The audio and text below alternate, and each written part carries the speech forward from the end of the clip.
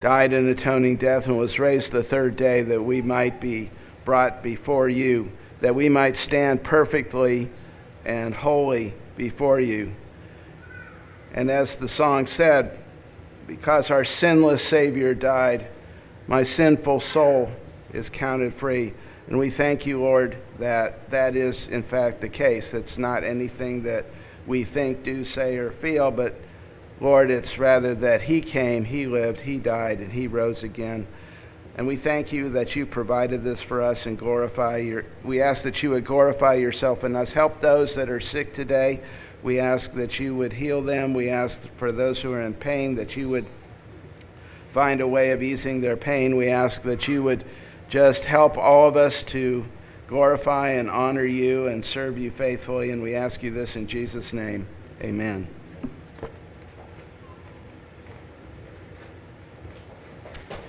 Well, good morning, everyone. As always, it's awesome to see you all. And I don't know what Siri's trying to do here, so if she starts talking, we'll just let her.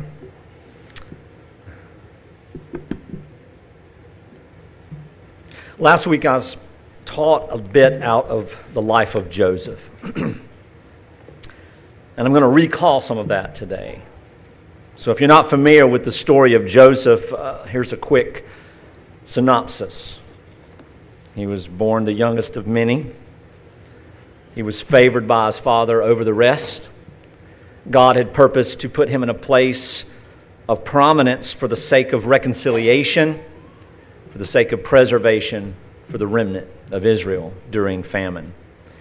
But the process through which God put him into these places was a trial, to say the least. It was pure torture. It was very painful. His brothers and their envy of him because of the father's love and then now the dreams that God was giving him about how they would bow down to him in some way. They sold him into slavery. They took his bloody coat back to the father and told the father that Joseph was dead. Then in prison, he proved himself a worthy servant. Then put in charge of Potiphar's house. Then Potiphar's wife tried her little fanciful things and ended him back up in prison. Then he interprets the dreams of Pharaoh, and Pharaoh makes him co-regent. Basically, Pharaoh puts him in charge of everything. And then sometime, as the Lord had promised, as the Lord had shown him in the predictions, famine came, and who come into the court of Egypt but the brothers who left him for dead? And he forgives them. Now, I didn't have time last week to illustrate the opposite side of the story. I didn't have time last week to really get into, we saw Joseph as a type of Christ, the forgiving one, the one who was sent before, the one through whom reconciliation came, the one who would provide for those in need, those who were in need of filling. He would be their fulfillment. But what about the brothers? What about the offenders? Do they get a free pass? Do they just get off of any consequence whatsoever? Well, we'll talk about that some today. But I want you to see today, have one mission today. I want you to understand, I want you to comprehend very clearly so that you may apply it to every aspect of your life. I want you to understand that love from a divine point of view is the ultimate essence of being fulfilled and living a free life. I want to say that again. I want you to understand that love from a divine point of view is the absolute essence of living a fulfilled life. Jesus says, I came that they may have life and have it more abundantly. We mess that up when we think that that means about the ins and outs and the nuances and the idiosyncrasies of this normal walking on this big rock spinning through space. It is about understanding and living in the love of God. Now that, of course, as we've had many conversations through the last decade plus two, is that we are often misunderstanding what that means. We often misapply love. We often just really malign it because we feel as though it's the way we feel, rather than the place we are, and most importantly, the things we do. The things we do. And so when we look at the life of Joseph, And we see that the reason God put Joseph there is to show us the picture of Jesus. You understand that, right? Joseph is not the life lesson. Joseph is not the model. Joseph is the commercial of the true. He is the commercial. Your life, your marriage, your relationships, your trials, your blessings is a reflection of the truth.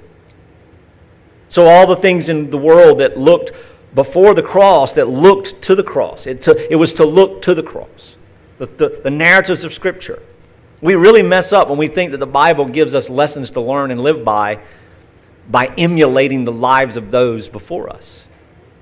And the only emulation that we have, the only copying that we should do is resting ultimately with great peace in the love of God. The love of God.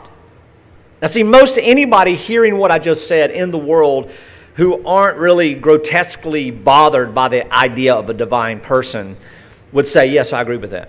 So there are distinctions. There are things that as we learn and grow in grace and we learn and grow in knowledge that we are to then take and unpack and parse in a way that we become clear in our understanding, that we begin to apply more perfectly the things that the Bible teaches us. But never should that clarity become our assurance. Never should that growing become the moniker through which we stand before the Father and say, look, I'm growing. No, it is just the grace of God, the love of God, the purpose of God, the plan of God, and the absolute power of God that establishes us to stand before Him. The song we just sang is a really awesome depiction of the gospel. We are not seen as sin because Christ has stood in our place. When the Father looks at us, He sees us as His children, holy and worthy and lovely, as a bride prepared for her wedding day without blemish, spot, or wrinkle. You see? You see the image? You see the picture? You see the metaphor? And so we look here. I want to set the stage of the opposite side of that. And I don't even want to say opposite, of the equal side of love, and that is reconciliation. The whole point of the good report is that it's a reconciliation of God with His people. It's a reconciling love. It's settling differences at great cost. Now, some of us can relate to Joseph in this narrative. We've been maligned, we've been mistreated, we've been hurt, we've been left for dead, we've been somewhat emotionally or culturally murdered.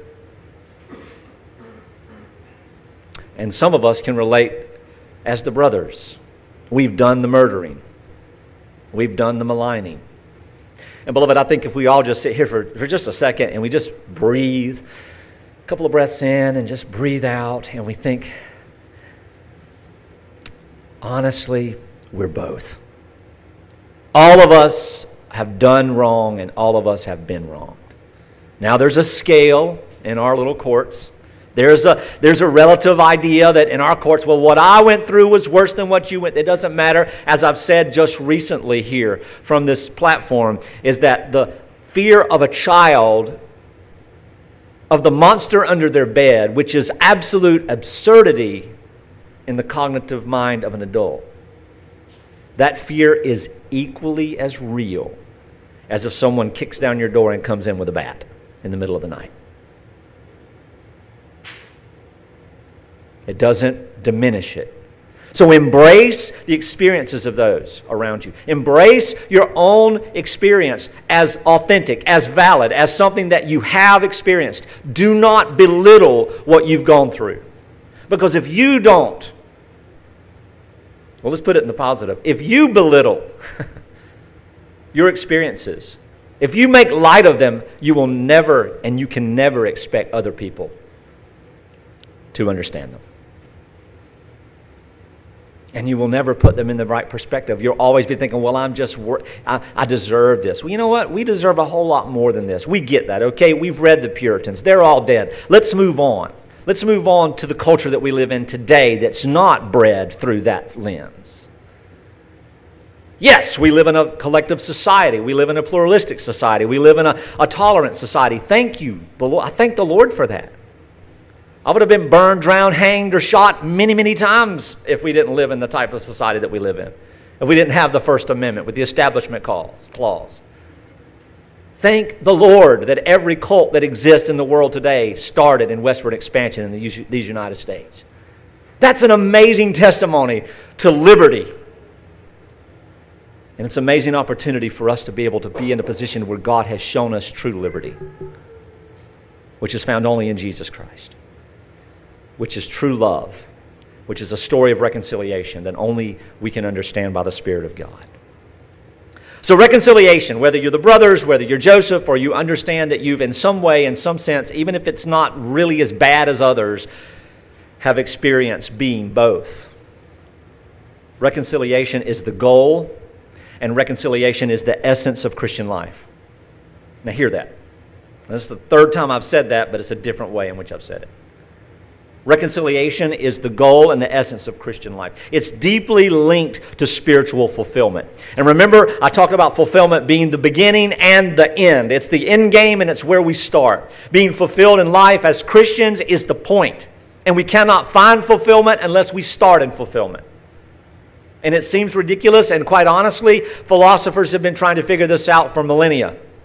And they can do nothing but blah, blah, blah, blah, blah, blah. That's all they can do. That's the most prolific and amazing, awesome response to this conundrum. Is just, blah, blah, blah, we can't. It is what it is, and that's the end of is. What is even mean is. Who knows? Who cares? To live, Paul answers it very clearly, is Christ. There's what is. To live is Christ. To leave this world is far better. Because this world is not what it's about. So if the love that we are experiencing, the love we understand, that the reconciliation that we're trying to put together, if life in and of itself is centered on a temporary journey, consider the life we live as the bus that's getting us to glory. And it's a bus without seats, but with great opportunities. It's a big bus. We can sit anywhere we want within reason and law. But quit putting our mind on these things. And don't put our mind on these really, ethereal, aesthetically improper ideas of what glory is and what heaven's like. We got Dante, and he's really reinforced what hell is to most of us. And it's absolutely not taught like that in the Bible in any sense or any depiction. Not once. Not once has there any depiction of that. It's creative. I love it. It's amazing. But it has informed our view subconsciously. The same thing with heaven. I think of heaven. When you think of heaven, you automatically think of some cinematic thing, that clouds and puffy things and little chubby babies with wings. And you thank the Renaissance for that. They established, the painters and the artists and the poets and the illustrators and the sculptors established that. And you think it's Vogue or People magazine that calls body images? No, it's the sculptors. It's all of the things in this world that have told us who we are without giving us an opportunity to actually think that's who we are and to agree with it or disagree. And the same thing is true in the Bible. Being fulfilled is a place that you're put. And fighting for that fulfillment is the journey that you're on. And ultimately that fulfillment, as we talked about last week, is the love of God in Christ Jesus. And anything else that adds to that is just an overflowing blessing. It's just an overflowing blessing. Being full has a relational component. Why? Because we are not beings to be alone. It's just not the way it is. Even the most isolated creatures on the world have partners, have mates. Maybe the black widow.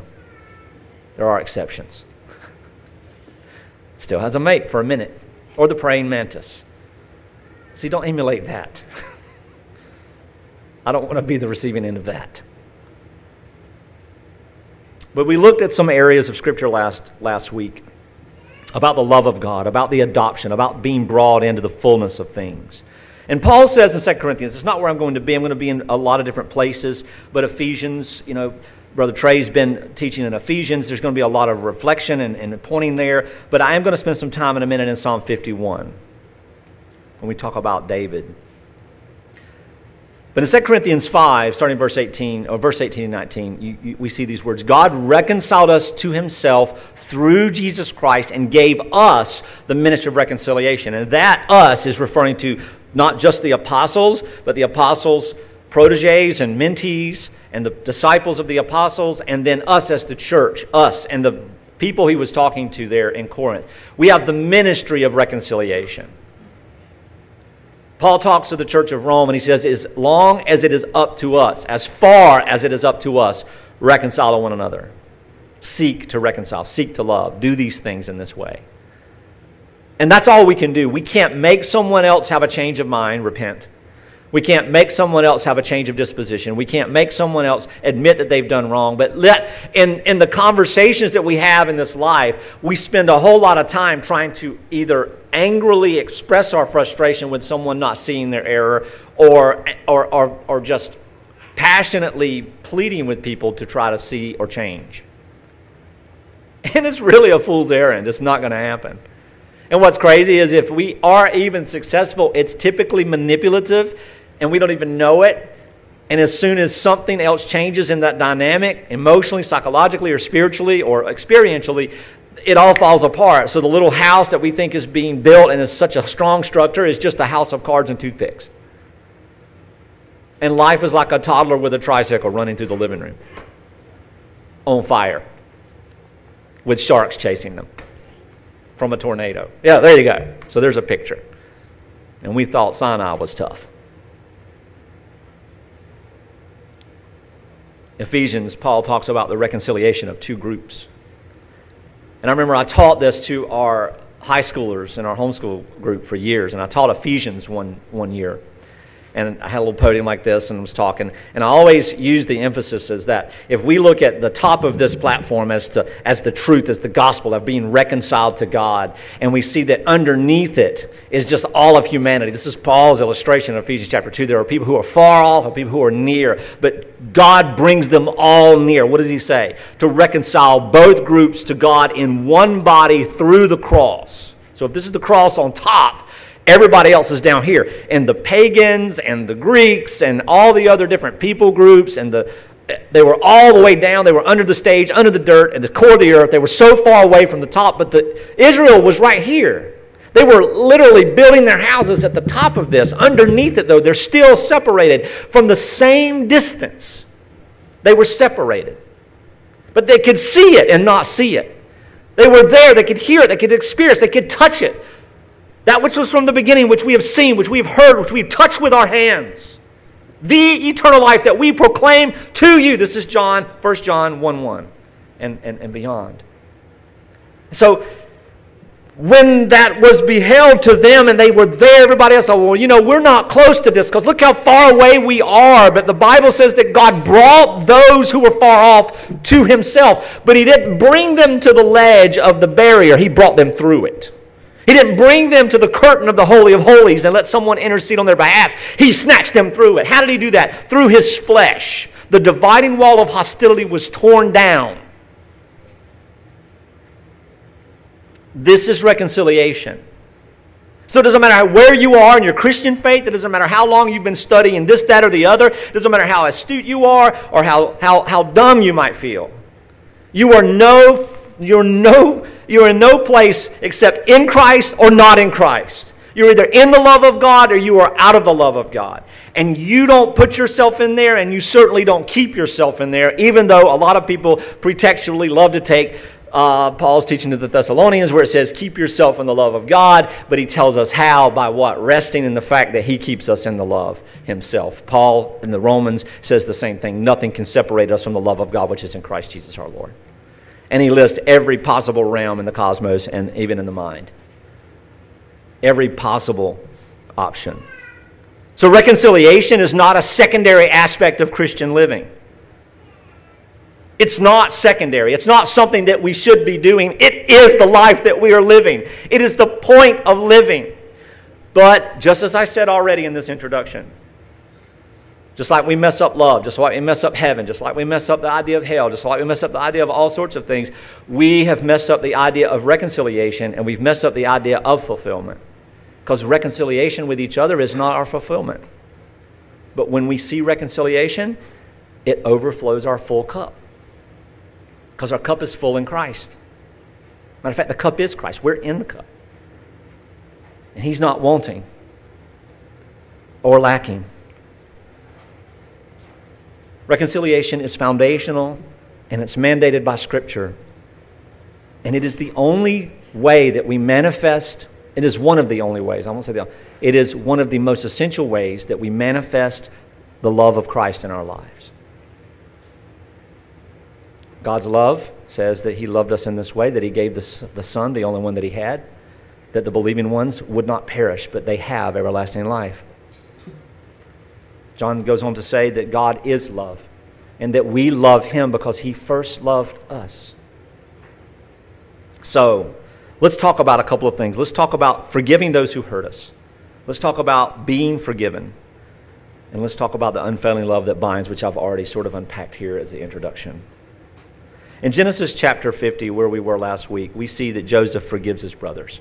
So let's turn there. Genesis chapter 50, starting in verse 15.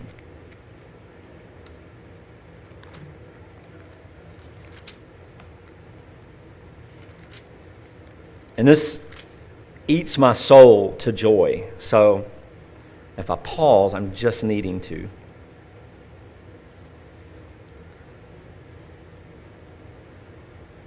When Joseph's brothers saw that their father was dead, they said, "It may be that Joseph will hate us and pay us back for all the evil that we did to him." So they sent a message to Joseph saying, "Your father gave us this command before he died. Say to Joseph, please forgive the transgressions of your brothers and their sin because they did evil to you. And now, please forgive the transgressions of the servants of the God of your father." Joseph wept when they spoke to him. His brothers also came and fell down before him and said, "Look, we're your servants." But Joseph said to them, "Do not fear, for am I in the place of God? As for you, you meant evil against me, but God meant it for good, to bring it about that many people should be kept alive as they are today. So do not fear. I will provide for you and for your children." Thus he comforted them and spoke kindly to them.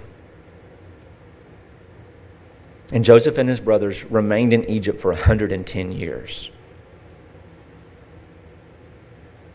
Now, there's a lot there. When Joseph reveals himself to his brothers, it's pretty touching.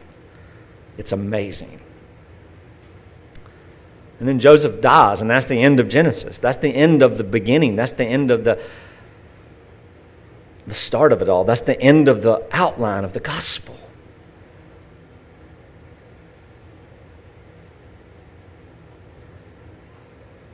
And the last quote in the book says, "God will surely..." These are the sons of Israel swear, saying, "God will surely visit you, and you shall carry up my bones from here." And so in a simple way, in a temporary way, in a metaphorical way, in a picture, Christ and Joseph. Joseph points to the death of Christ, and that the death of Christ is still effectual, but yet Joseph did not rise from the dead except in Christ. And Christ is alive today.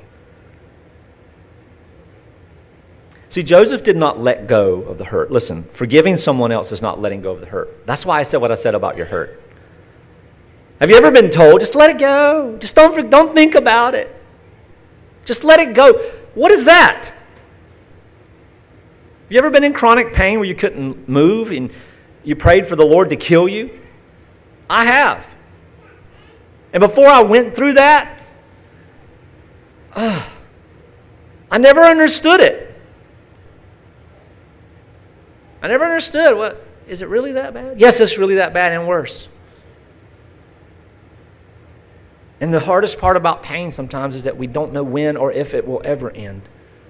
And that goes physical, emotional, psychological, spiritual, all sorts of things. We don't know when it's going to end. We don't know when the pain of loss is going to end. It may not end, and it's not something we can just say, I'm over. Some personalities can make those things appear that way, and in their own mind feel as that's what they've done. And they can say, I'm just sort of let it go. No, you didn't. Your subconscious is constantly gnawing at you.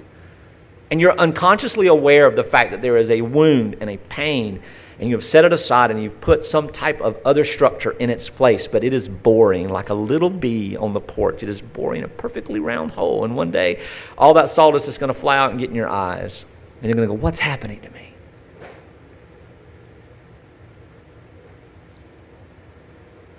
Forgiveness is not letting go of the hurt. Joseph didn't just say, that's all right, que sera, sera. It is what it is. What will be, will be. That's not forgiveness. That's not reconciliation, letting it go. It's deeper than that. What did he do? He proactively loved them. Now we'll get to their responsibility in a minute. He proactively loved them. He did something for them.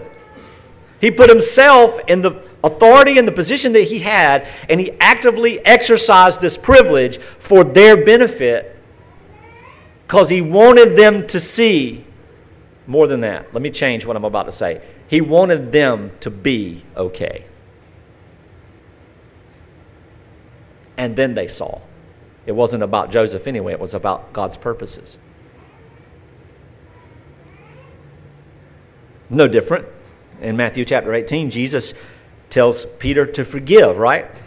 Peter's like, okay, well, the law says we should forgive 7 times. What say ye, teacher? I say 7 times 7. 70 times 7. What is that? 490. So do you have your little card out? Do you have the tick marks in by 10s or 100s or 7s? Are some of you sitting at a place where you're about to get to 489? Have you really been counting? Paul tells us in Corinthians 13 that love keeps no records of wrong. Love forgives all things. It bears all things. It endures all things. That love covers a multitude of sins. Listen, you ought to understand about the idea of 7 is not a numerical value in Semitic culture. It's a picture of perfection, of completeness. On the 7th day, God rested, for he had finished his work. That's all it means. It never means anything about counting anything. So when someone says forgive 7 times, it means forgive continually. And to make it exponential and say 7 times 70 and so put some math in there, it means, come on, get over yourself, quit counting. We also see that division in the context of multiples of 12 and the number 8. It's big stuff. No pun intended. He proactively loved his brothers. In Matthew 18, Jesus tells Peter to forgive not 7 times, but 70 times 7. In Ephesians chapter 4, be kind and compassionate to one another. Verse 32. Forgiving each other in the way that Christ forgave you. See, the New Testament radicalizes. It takes forgiveness and just like blows it up into this crazy proportion. But it's not letting go of the offense. It's not just saying, forget about it. It's pushing us to extend grace. It's pushing us to extend grace through the fulfillment that we have in the grace that's been given to us through the Lord Jesus. You didn't do this to me, he said to his brothers. God purposed it for your good.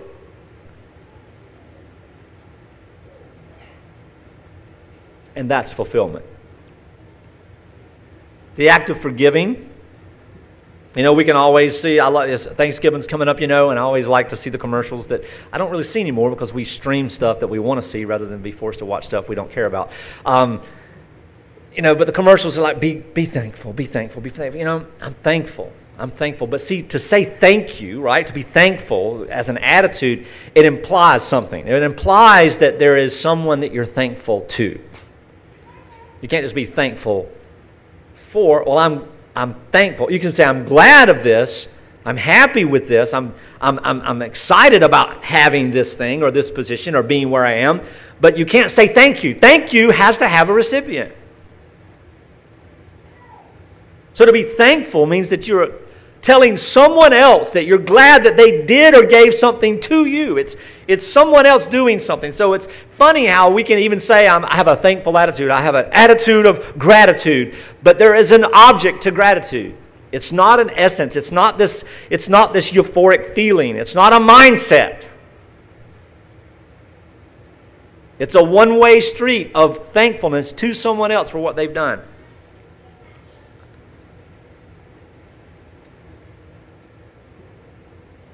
And forgiveness is the same way.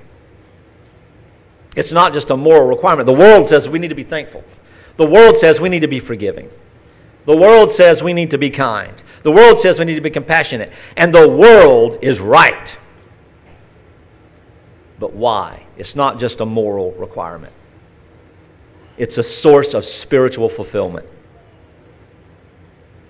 Why do we live in a life sometimes in our lives so unfulfilled? It's because we're not exercising the things that fill us. We're not resting in the things that fill us.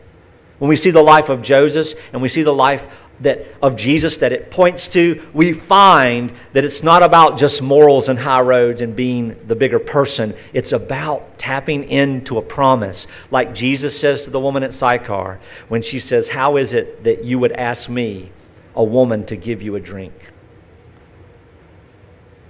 And he says to her, "I will give you water and you'll never thirst again." And she says, "How is it that you would give me water and you have no bucket to dip water from?" He says, "The water that I give will well up over into eternal life." Think about that picture. Think about that fulfillment. What is he talking about? He's talking about reconciling her to righteousness, to God, to himself. And she's thinking about water. And that's right. That's what we're thinking about. Even when we have some theological understanding of things, we're still thinking about the surface level of things. We're thinking about water. We're thinking about drinking. We're thinking about the physical essence of our existence or the emotional stability of this physical world, rather than understanding that we're not just doing good. We've been declared good. We're not just doing what's required of us by being forgiving and grateful. We are actually exercising that which flows from the fullness therein, Jesus. And we align ourselves with the very heart of God, which is very fulfilling. Very fulfilling. So what can we do? I've already said what we can do, but let me point them out. We need to acknowledge our pain. We need to acknowledge we've been hurt. We need to acknowledge that we're not supposed to just get over hurt. We need to pray for the strength to forgive, because it is not within ourselves to do it. And then, as I've already said, like out of Romans, we need to take whatever steps we can take to reconcile in any way that we can, but we are not responsible for the other person and their response to us. Forgiveness is not a feeling. It involves also an action that begins with these things. As we see the life of Joseph, as we see the perfection of the life of Jesus, they modeled forgiveness, and they were both fulfilled in it. So do not fear. I will provide for you and your little ones. Thus he comforted them and spoke kindly to them. Father, forgive them. They do not know what they're doing. I don't have that spirit in my flesh. I have that spirit given to me by God. And oh, my flesh loves to argue legally with that and justify my pain and justify my actions and justify my thoughts. Doesn't it? We're at war. we're at war. Forgiving those who hurt us is a path to personal fulfillment. But what about the brother side of things? Remember I told you I was going to do this. What if we're the ones that need forgiving? And we are. We're all Joseph and we're all the brothers. We've all been hurt and we've all hurt someone. Turn to Psalm 51. And y'all know this. You know the context of Psalm 51? David had a best friend, a man who would lay his life down for the cause of David.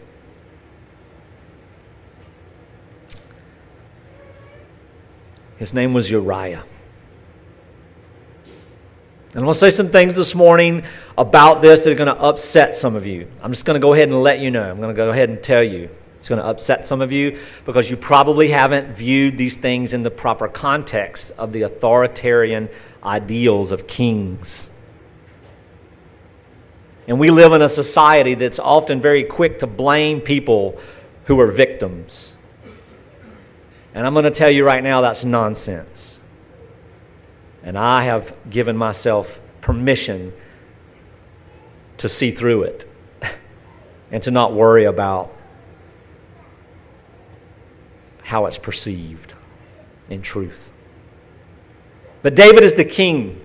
There's no greater person above him. There's no power above him except God alone. He ruled and his word was law. Just like all kings and queens throughout history, people who are totalitarians or authoritarian or dictators, they have the power because of fear, manipulation, and whatever else they use to get what they want. They're able to say things and it happens. And so whatever the king wants, the king gets. And Uriah is one of these people who serves out of love and out of self-fulfillment, believing in the cause, believing in a guy like David. And Uriah went to war for David as a general, and he put his friends and his brothers and his cousins and his fellow men in harm's way for the sake of the freedom of Israel. While David, who was a warrior, he wasn't a coward, he wasn't a guy who let's just go to war and see what it costs, but I'm safe. He also was a fighter, but in this particular moment of history, David was not on the front lines. The king cannot really be there because that's disastrous, right? But Uriah was there in his stay. Uriah was faithful and loyal. And David knew this. And while Uriah was fighting Bathsheba, Uriah's wife was bathing. And David was peeking. David was a voyeur. David was a sex offender. See, that offends us, doesn't it? He'd gone to the penitentiary for watching somebody take a bath in 2023. And rightly so. You see what I'm saying? And so David, by his word as the king, ordered that Bathsheba be brought to him. Because there's no other way that would have happened.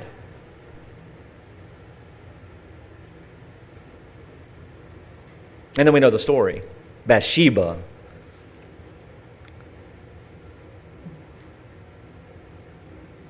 becomes with child. And David's going, oh, I have messed up. Uriah's going to be. I know what? My great man Uriah. Let's give him a break. Let's bring him home in a furlough so he can rest. But Uriah was a faithful man. And he slept outside in the yard because his mission and mine was still to serve David on the battlefield. And so David's like, send Uriah the best wine I have. And then when he's drunk, you get the cover up, right? Even in drunkenness, Uriah was a faithful man. So the only recourse David had was to make himself a hero. And he orders all of the army, when they go onto the battlefield, to step backward at the charge so that Uriah runs out into the field by himself and he dies. And then they throw him a parade. And then a big celebration about this great man who served Israel, who served God, who served the king. And I feel so bad for his wife. I'm going to bring her into my home, make her my own.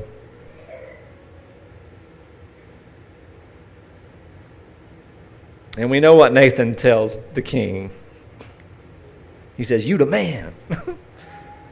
Because Nathan tells David about this horrible man who had all the sheep that he could ever have and had all the wealth that he could ever have and had everything. And there was this one man, and he loved this little tiny sheep as a precious, I don't know, what do you call it? Is it a pet? I don't know. It wasn't livestock. It was this precious companion, this one little lamb. And he loved this lamb dearly. And this man who had all these thousands and thousands of sheep, he just went in and stole this man's lamb and killed the guy. And David goes, "Who is this? Who is this man that I might put him under justice?" And Nathan says, "You're that man."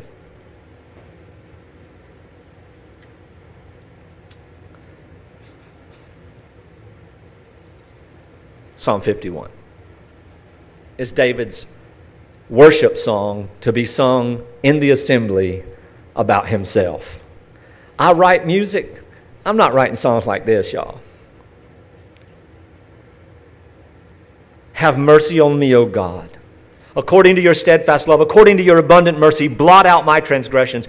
Wash me thoroughly from my iniquity and cleanse me from my sin. For I know my sins, my transgressions and my sins is ever before me. I pluralize that.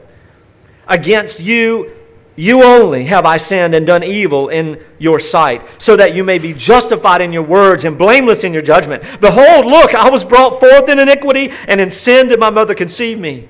Look, will you delight in truth in my inward being, and you teach me wisdom of the secret heart. Purge me with hyssop, bathe me, and I shall be clean. Wash me, and I shall be whiter than snow. Let me hear your joy and your gladness. Let the bones that you have broken rejoice. Hide your face from my sins and blot out my iniquities. Create in me, O God, a clean heart and renew a right spirit within me. Cast me not away from your face and do not take your spirit from me. Restore to me the joy of your salvation and uphold me with a willing spirit. Then I will teach your transgressors your ways, and I will teach sinners will return to you. Deliver me from blood guiltness, O God of my salvation, and my tongue will sing aloud of your righteousness. O Lord, open my lips, and my mouth will declare your praise. For you will not delight in sacrifice, or I would give it. You will not be pleased with the burnt offering. The sacrifices of God are a broken spirit, a broken and a contrite heart. O God, you will not despise. Do good in Zion in your pleasure. Build up the walls of Jerusalem. Then will you delight in the right sacrifices and burnt offerings and whole burnt offerings. Then bulls will be offered on your altar. So you see what David's saying here, right? There's a couple of lines I want to bring out here, and I want to think. Being forgiven is not getting away with it. David comes to this place by the purposes of God because he didn't get away with it. He got away with the shame and the public disgrace of what he'd done, but he did not get away from the consequences of what it caused. It destroyed him. It destroyed his family. It destroyed the kingdom. And it split everything up in half. He never ever had it good again. But he was fulfilled. Now I want you to hear this. Because sometimes when we are in the position of forgiving someone, it comes with resentment. Because why should they get away with it? Nobody's getting away with it. In the righteousness of God in the court of grace, we do get away with it because Christ suffered for it. So we didn't get away with it. We transferred our guilt to the innocent and they died in our place. We didn't get away with it. Somebody else took the payment. And we also don't forget about it. You see? So being forgiven, the offender's responsibility and their own spiritual fulfillment. It doesn't go away. In Luke, Jesus tells the masses there when he's teaching, if someone changes their mind and asks for forgiveness and repents, he says, you must forgive them. But if they don't, there's no instruction for that. If someone doesn't seek reconciliation, and you have tried reconciliation, there's nothing more that you can do. If you try reconciliation, that person does not have a repentant heart. That means a change of mind about what they've done. If they don't say, listen, I know I did that. Even if it's I didn't mean to, I can see now that I hurt you. I can see now that I did that. I can see now what I've done. I'm sorry. You accept it. You receive it. But it's still not over, is it? It's not over for anyone. This is where the fulfillment comes in. This is where the idea that repentance is not just beneficial for the one sinned against, but it's also crucial for the sinner. If I'm going to forgive, I have to change my mind about what has happened to me. And I have to change it through the lens of Christ, because that's the only lens that makes logical sense. Honestly, I'm a fool if I seek to forgive someone who's going to do the same thing over and over again without a conversation about that. But just like love, I love cheese pizza, I forgive you, it's not to be that flippant. I love you, but I'm going to work on forgiving you. That's a better statement. And the way we're going to work on forgiving you is that we're going to have a conversation about this. And then we're going to be reminded of the gospel. And then God is going to grant us this repentance together. And that reconciliation is not always the way things were. Sometimes it's a new chapter. And things are okay the way they're going to be. David says he knows his sins. In verse 4 of Psalm 51, it says, against you and you only have I sinned and done evil in your sight. Now, could you imagine Uriah's wife going, what? You murdered my husband, your best soldier. You took advantage of me. You abused me. You made me a spectacle, an object of your glory. Dare you say you've only sinned against God? Uriah's parents, I object! Can you see them? You lying king, you! Sin against all these generations. What did Joseph say? Joseph said the same thing. Joseph said that which you have done, that you thought was evil, God purposed for good. Do not fear. He asks a question, am I in the place of God? You see the difference.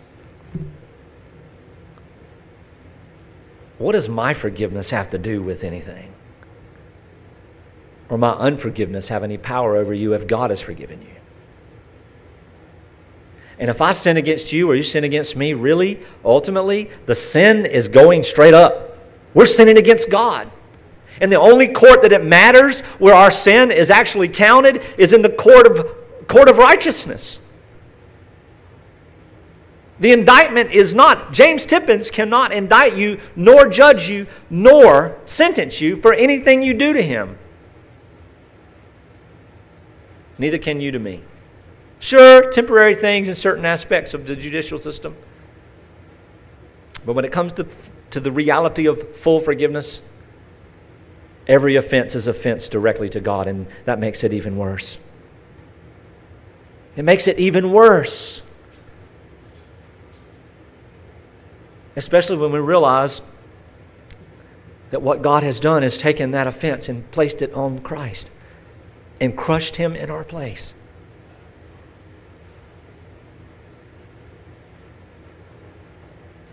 Reconciliation is not one-sided. It requires the offender to take steps. It requires the offender to seek fulfillment. So what do we do? When we've offended someone, when we've hurt someone, when we've done things repetitively or even once, purposefully or either unknowingly, we have got to take time to look inside. We have got to take time, instead of being defensive, we have to take time to look and go, you know what, they're right. Sometime in 2008 or 2009, I was sitting with a group of people after a conference, and this older pastor, it's not old, they're just older, was telling a story about one time that somebody had accused him of lying to them, and he had not lied to them. And one of the guys with me just jumped back. He said, man, I tell you what, I wouldn't tolerate that. Just got all upset and just put up people calling me a liar. And the man touched the guy's arm. He said, listen. He said, I am a liar because I have lied. So for this man to tell me that I lied to him, though it was not true, he calls me a liar. Being called a liar should not offend me, for it's true of me because I have lied. And I'm like, so what did you do? He said, I thanked him for reminding me that I'm a liar. But I assured him that I had not lied to him. And we reconciled. But see, what would I do? I'm not a liar. What did the children do? Take that back. And then they go lie. Johnny hit me. He did not hit you. He said something ugly. You know. We prove what we are. But we're not just reconciling with others. When we seek forgiveness or when we forgive, we're actually reconciled to God. Now, when I say that, I'm not talking about in the judicial sense. I'm not talking about in the gospel sense. I'm not talking about in the work of Christ. But I mean emotionally, mentally, physically, spiritually, we're renewed. Because when we live in a place of tension, even when we're not thinking about it, we've stored it in that little tiny place in our mind where it never pops up. It still is a problem with our spiritual growth, and it's still a problem with our fulfillment. It's still a problem with our happiness. It's still a problem with our joy. It takes away from everything.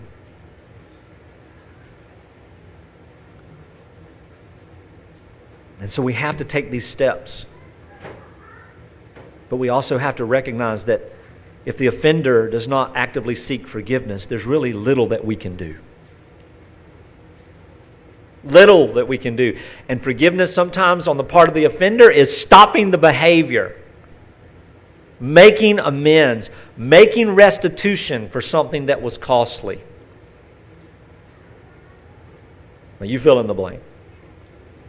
It's not making them pay, it's making it right. You see it all the time in stories and movies. You see it with Zacchaeus. Zacchaeus came to the awareness that he was a thief. He had it. All he had to know was, I'm forgiven in the Lord Jesus Christ. All right, from this point forward, I'm just going to live and not do this anymore. He couldn't live with himself in that. He's like, I can't live knowing that I live the way I live with the means that I have, that I got them through thievery.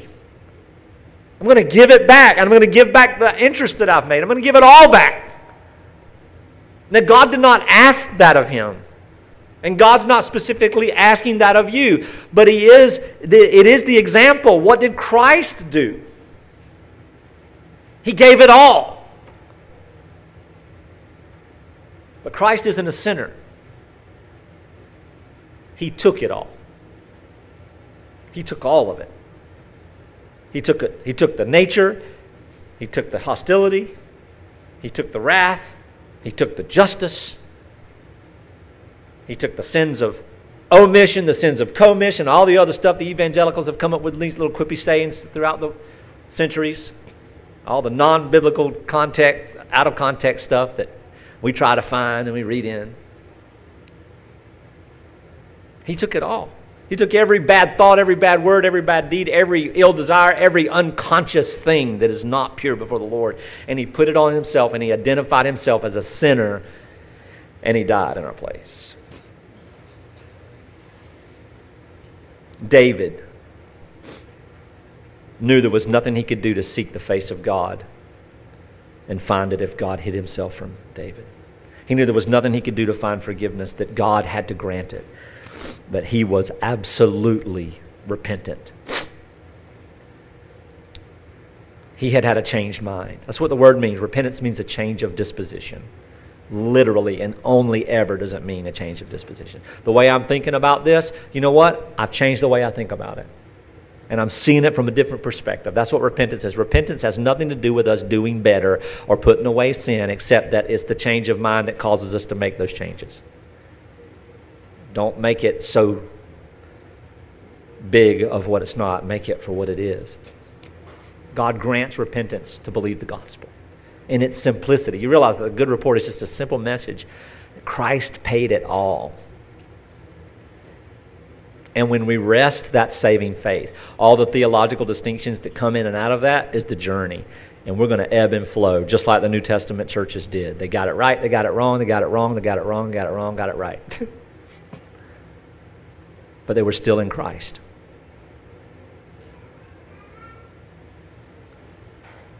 How is this even possible?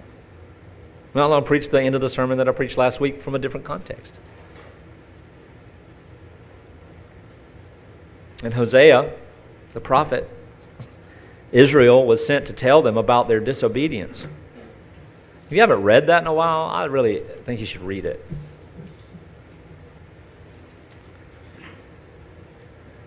And in chapter 11,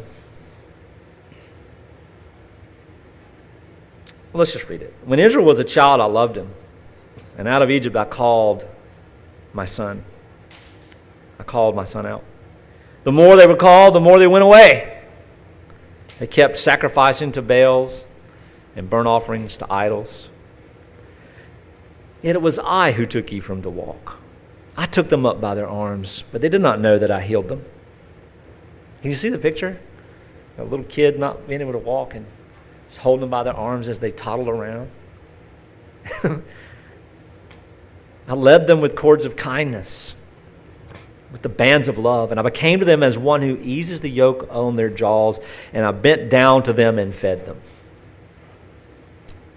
They shall not return to the land of Egypt, but Assyria shall be their king, because they have refused to turn to me. I want to preach this. Oh well. The sword shall rage against their cities, consume the bars of their gates, and devour them because of their own counsels. My people are bent on turning away from me, and though they call out to the Most High, he shall not raise them up at all. How can I give you up, O Ephraim? How can I hand you over, O Israel? How can I make you like Admah? How can I treat you like Zeboim? My heart recoils within me. My compassion grows warm and tender. I will not execute my burning anger. I will not again destroy Ephraim, for I am God and not a man, the Holy One in your midst, and I will not come in wrath. They shall go after the Lord. He will roar like a lion when he roars. His children shall come trembling from the west, and they shall come trembling like birds from Egypt, and like doves from the land of Assyria, and I will return them to their homes, declares the Lord. Ephraim has surrounded me with lies, and the house of Israel with deceit, but Judah still walks with God and is faithful to the Holy One. So, what's the point there? We see what God is saying. We see what God is going to do. We see that God is going to take them out of one level of captivity and put them into another, from Egypt to Assyria. And we see that he calls them, hey, please come. Come on. Come be reconciled. Come here. I'm here. Come on. Let's be together. Let's be one. And they just keep on running away.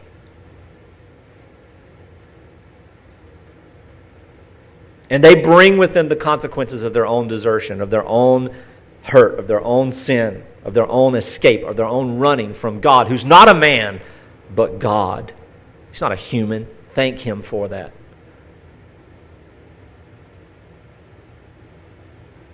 He doesn't act out of the flesh.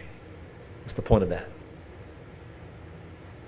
And he says, I'm going to do this, I'm going to do that. I'm going to tell you right now, their people are bent on turning away, and they call out to me, oh God, where are you? And then they run away when I show up.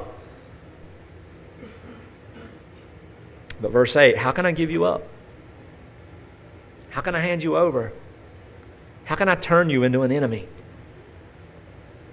My heart recoils. My compassion grows warm and tender. I will not execute my burning anger. I will not destroy you. For I am God, the only one, holy in your midst, and I will not come in wrath. Beloved, this is the message of Christ. God's relationship with Israel is a paradigm for love that forgives and seeks reconciliation. God seeks reconciliation. We're not seeking to be reconciled to God. He reconciled us to Himself through the cross. And if that is true, and my offenses to you, or my offenses in my home, and to my wife, and to my children, and to my friends, and to my community, and all the things that I've done wrong, and all the ways in which even purposefully have hurt others through my life, are truly an offense to God, and He seeks to reconcile with me through Christ in that, oh, can I not repent and seek reconciliation with others?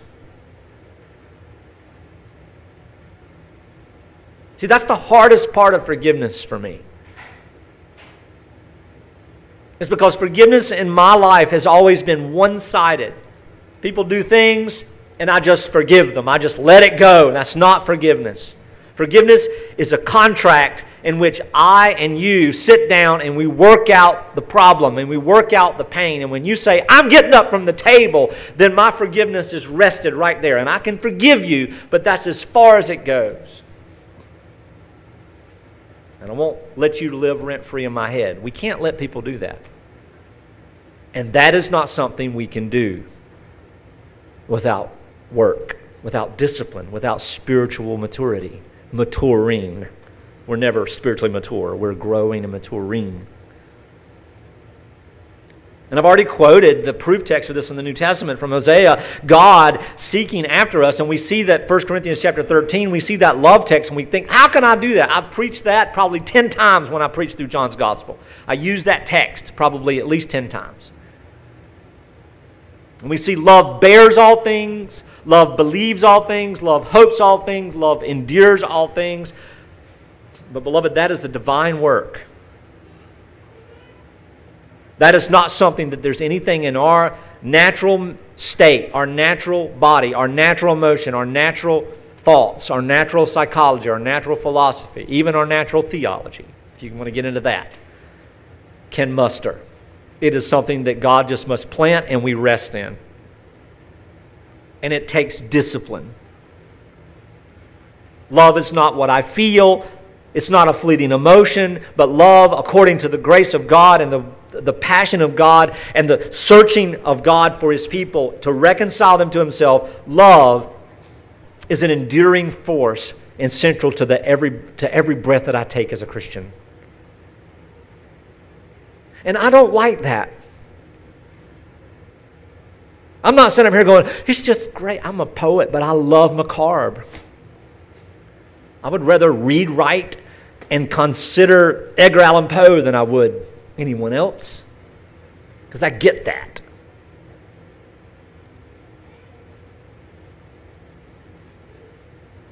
I don't like it. Why? Because I can't do it. You see? And we spend our lives trying to do and be what we aren't, and we posture and we pretend to the point we don't even know who we are. And we don't even know what we are. We don't even know where we are. And then we start looking in the mirror and we go, huh, who is that standing in my bathroom? Oh, that's me. We look in our soul and think, who is this? And then we have a crisis, right? Could be a day, could be a decade. We don't know. A crisis of faith. I remember I went through a crisis of faith. 2003, 4, 5. It was building. 2005, it sort of came to a head. I'm like, oh, wow, that was my crisis. Whew, what a life to learn. I'm glad I went through that early. That should have been the beginning of the crises of faith.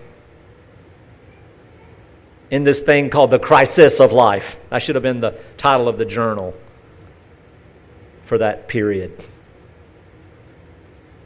If I were to rewrite those things today, I'd be like, ah! Just a bunch of A's and H's with exclamation points. Subtitle, that'd be the end of it. The unfailing love of God is an enduring force that is central to our lives. The love that enables forgiveness and reconciliation, as I've already said, is not human. It's divinely implanted in us by God. It's divinely awakened and expressed in us when we are disciplined to read the Word of God and to be with the people of God. It is not going to happen by accident. Some of you all have been blessed with teeth that never need brushing and never need a dentist. I'm not that type of person. If I went a year without brushing my teeth, they'd be gone, it'd be over. Some of us, it comes easier than others. Well, let's quit pretending. And let's start living. We're capable of such love. We're capable of expressing such intimacy. Not because of our human capacity, but because of God's divine power. Sound familiar? See, when I say things like that, if you read the Bible often enough, these things pop in your head.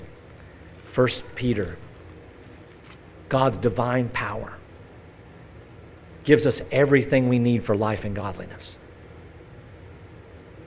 I want to tap into that. I want to feel it. I want to experience it. That's not the point. You got to know it. And it's not about academics, and it's not about cognitive information. It's about knowing it by the discipline, and then God works in you. I tell people sometimes to read the Scripture when they're in a bad place, just like some of you have told me. And what is our first response? That ain't going to work. And then you and your pride, because see, I'm a prideful person. I didn't know that really. I'm not prideful and look at me, I'm better than anybody else, but prideful and I'm in control of this. I don't need that. I don't need you. I don't need you to tell me what to do either. And then I do it 6 hours later and it's like, you were right.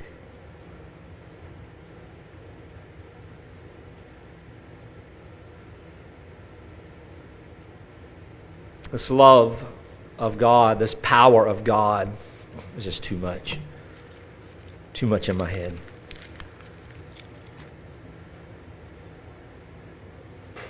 We have peace with God through our Lord Jesus Christ, according to Paul in Romans 5. Through Him we all have obtained access by faith into this grace, resting in this grace by which we stand, in which we stand, and in which we rejoice, and in which we hope for the glory of God, the trueness of who God is. Not only that, but we also rejoice in our sufferings, knowing that suffering produces endurance, character, hope. Verse 5, this is what I was looking for.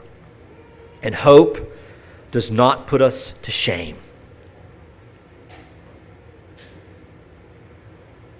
We've been using the phrase a fool's errand in my house for 25 years. And that's when we do things that are really just, we're going to the store to buy something that doesn't exist. It's an errand for a fool. Hey, go down there and buy the Schlimmerdiggy. They're $2.99. Don't come home without it. You'll never see that person again. And sometimes hope feels that way, right? Like a fool's errand. But hope does not put us to shame. Why? How are we not fools? Paul says, because God's love has been poured into our hearts. Where is it? Through the Holy Spirit, who He has given to us. It's God in us, not love in us. This is God loving through us. God reconciling you to us through when I started out in 2 Corinthians, through the ministry of reconciliation that was given to us. It's a two-way street, but it is a divine work. And a fulfilled life is only achieved when we engage in acts of love that are both receptive and giving. We cannot control other people, but we can control ourselves. We can control our disciplines. We can control how we relate to our thoughts and feelings and bodies. But we cannot control those. When we act from the place of the love of God in a divine way, we align ourselves with God's will, and it fills us up to such a place that we can't explain it. We just live it. God's love is unchanging. God's love for His people is forever.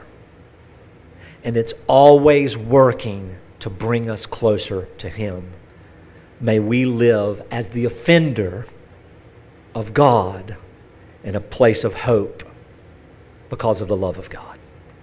And if we can do that, then we can reconcile in our hearts and minds anything that happens on this earth, as Christ has reconciled us through his life, through his body, and through his blood on the cross. Let's pray. We thank you, Father, for the love of Christ, for the outpouring of your work, of your mercy, of your compassion. Father, I don't even know if what I've said today is even applicable to my own life in a real sense, tangibly and practically, but Father, I feel the practicality of this work, of this spiritual thing. But I can't really put my finger on what I've done or what anybody else has taught or anything. So Father, if all of us are in the same way, help us to just be settled. If that's the best that we can do, that is the best place to be. To be settled in our hearts that you are walking for us and with us and living through us, and that we don't have to figure it out, but Father, let's just be and continue to learn, and eventually, just like exercise of the body and of the mind, exercise of faith will rest more strongly today than it's ever rested, and tomorrow the same. Help us to live that way, oh Father, to love one another, to be reconciled to one another, and Lord, to accept the consequences sometimes and not feel a victim when we've paved it. But Lord, to also know that even in that suffering, it has greater purpose. There are so many things to look and see. But Father, help us to look at the cross most of all. No, not the cross. Look at Christ, who is no longer there, the author and perfecter of our faith. In his name we pray. Amen.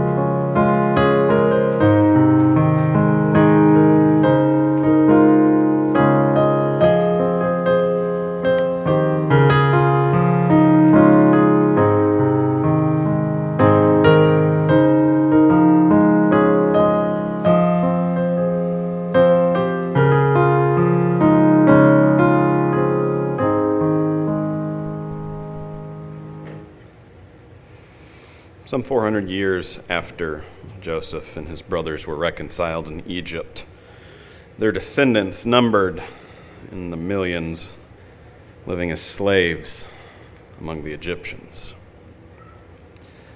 And in the Lord's timing, it was time for them to go. The Lord hardened Pharaoh's heart with 9 plagues, and with the 10th, that was the end of it. The Lord gave instruction to the Hebrews. He said, "This month shall be for you the beginning of months. It shall be the first month of the year for you. Tell all the congregation of Israel that on the 10th day of this month every man shall take a lamb according to their father's houses, a lamb for a household. If the household is too small for a lamb, then he and his nearest neighbor shall take according to the number of persons, according to what each can eat. You shall make your count for the lamb.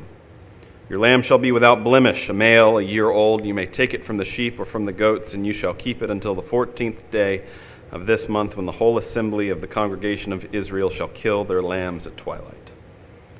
They shall take some of the blood and put it on the 2 doorposts and the lintels of the houses in which they eat it. They shall eat the flesh that night, roasted on the fire with unleavened bread and bitter herbs. They shall eat it.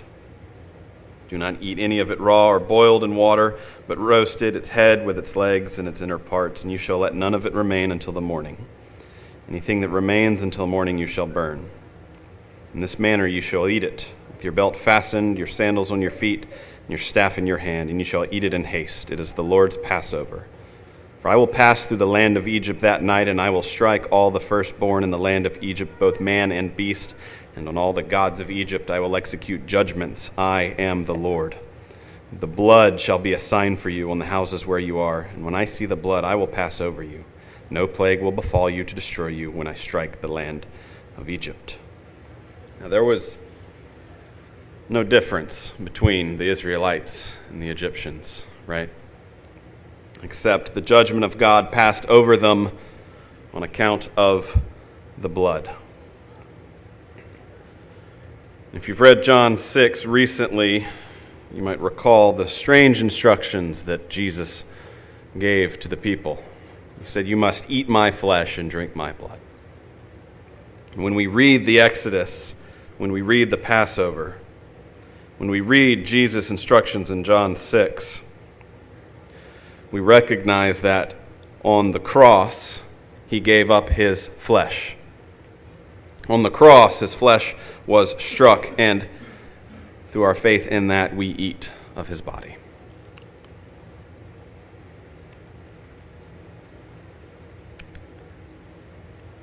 And when you drink of this, you remember the blood on the doorpost, and you remember the blood of Christ poured out for you, that is a covering for your sin, that when the holy judge looks upon it, he sees the righteousness of Christ. Drink.